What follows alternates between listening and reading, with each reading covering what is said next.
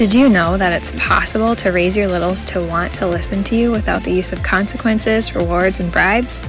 Hi, I'm Kaylee Zaire, and this is the Chaos to Connected podcast, where we discuss simple yet effective parenting strategies to manage those pesky behaviors we go to bed at night hoping will be gone tomorrow. We're going to stand up to societal norms of disconnection, shaming, and punishments so we can take a deeper look into our child's heart. It's there you'll find connection, and there where you'll find more peace, obedience, respect, and joy. So what are you waiting for? We know those behaviors aren't going to go away on their own. Let's dive in.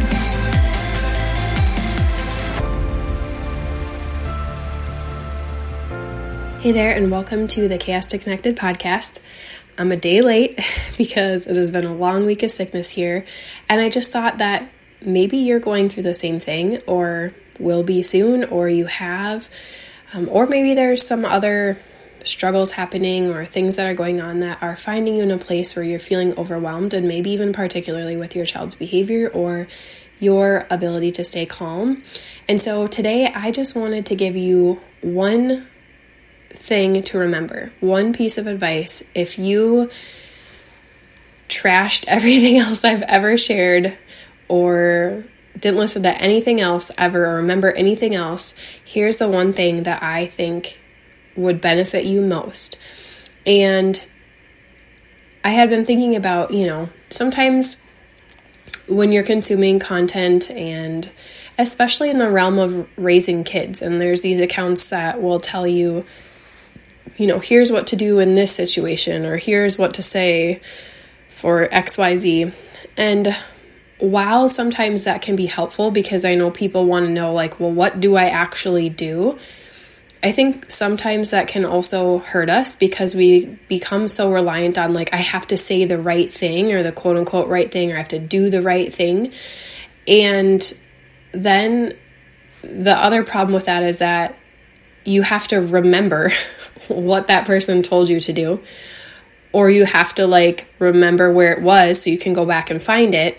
But also, there's probably not going to be some post for every single thing that's going to happen that you might wonder what to do about. And so today I wanted to share this piece of advice because I think it can help you in every single situation. And it's something really simple.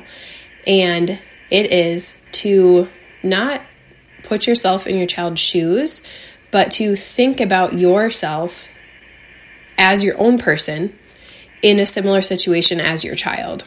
So, for example, if you are with your child and you're wondering, maybe they did something and you're wondering what would I say, or how do I handle this? What I want you to do is just, pause from whatever your reaction is going to be, and just think about a situation that would be similar to whatever you're encountering, and how it would play out in your life. How would you want somebody to respond to you? So, for example, say you and your spouse, so your child is arguing with you, and they get upset and storm off. And then you're like, well, what do I do? Am I supposed to follow them? Do I give them space? I kind of want to give them space because they're, they're getting on my last nerve. Okay, then think about in the situation, if you were in a similar situation, you were really upset, you and your spouse were arguing, and you stormed off because something that he said bothered you, or you wanted to prove your point, or you were just getting so frustrated. How would you want him to respond? Would you want him to just let you go off and kind of ignore whatever's happening and just go about the day like nothing happened? Or would you want him to follow you and recognize that you're really upset, and even if you're upset with him, you also probably just want somebody there to listen and to hear you and to see you as a person. And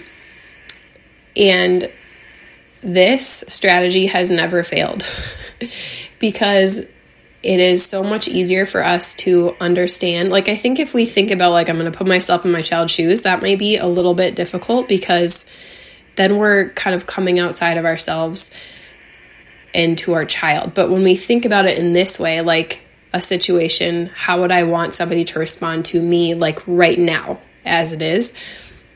Because the thing is that we're a human and so are our kids.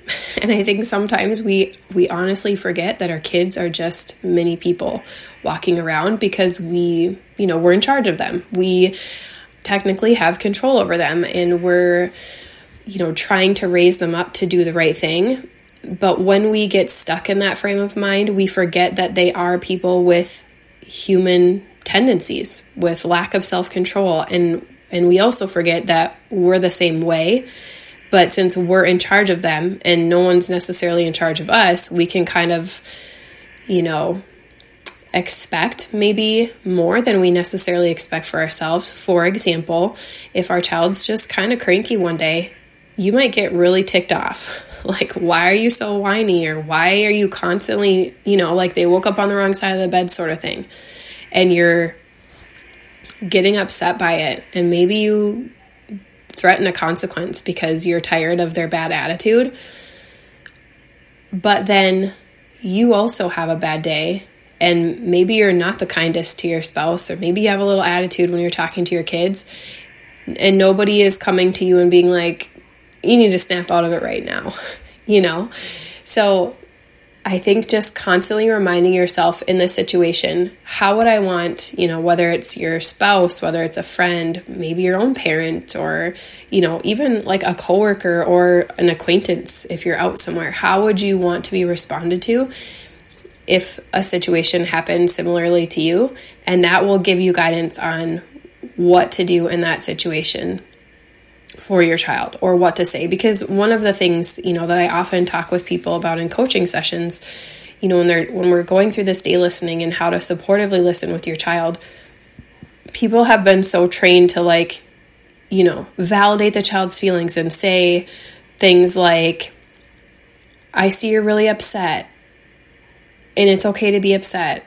I'm going to, and it's this long drawn out verbiage, which if that helps you, continue. But what I find is when we get stuck in the mode of like, well, what's the right thing to say, when all we have to do is think about, I'm having a conversation with a human. Yes, it's a younger human. And yes, hopefully their regulation is not better than yours.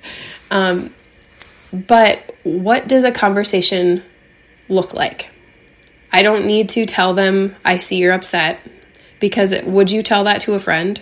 Like, oh, you're really upset right now.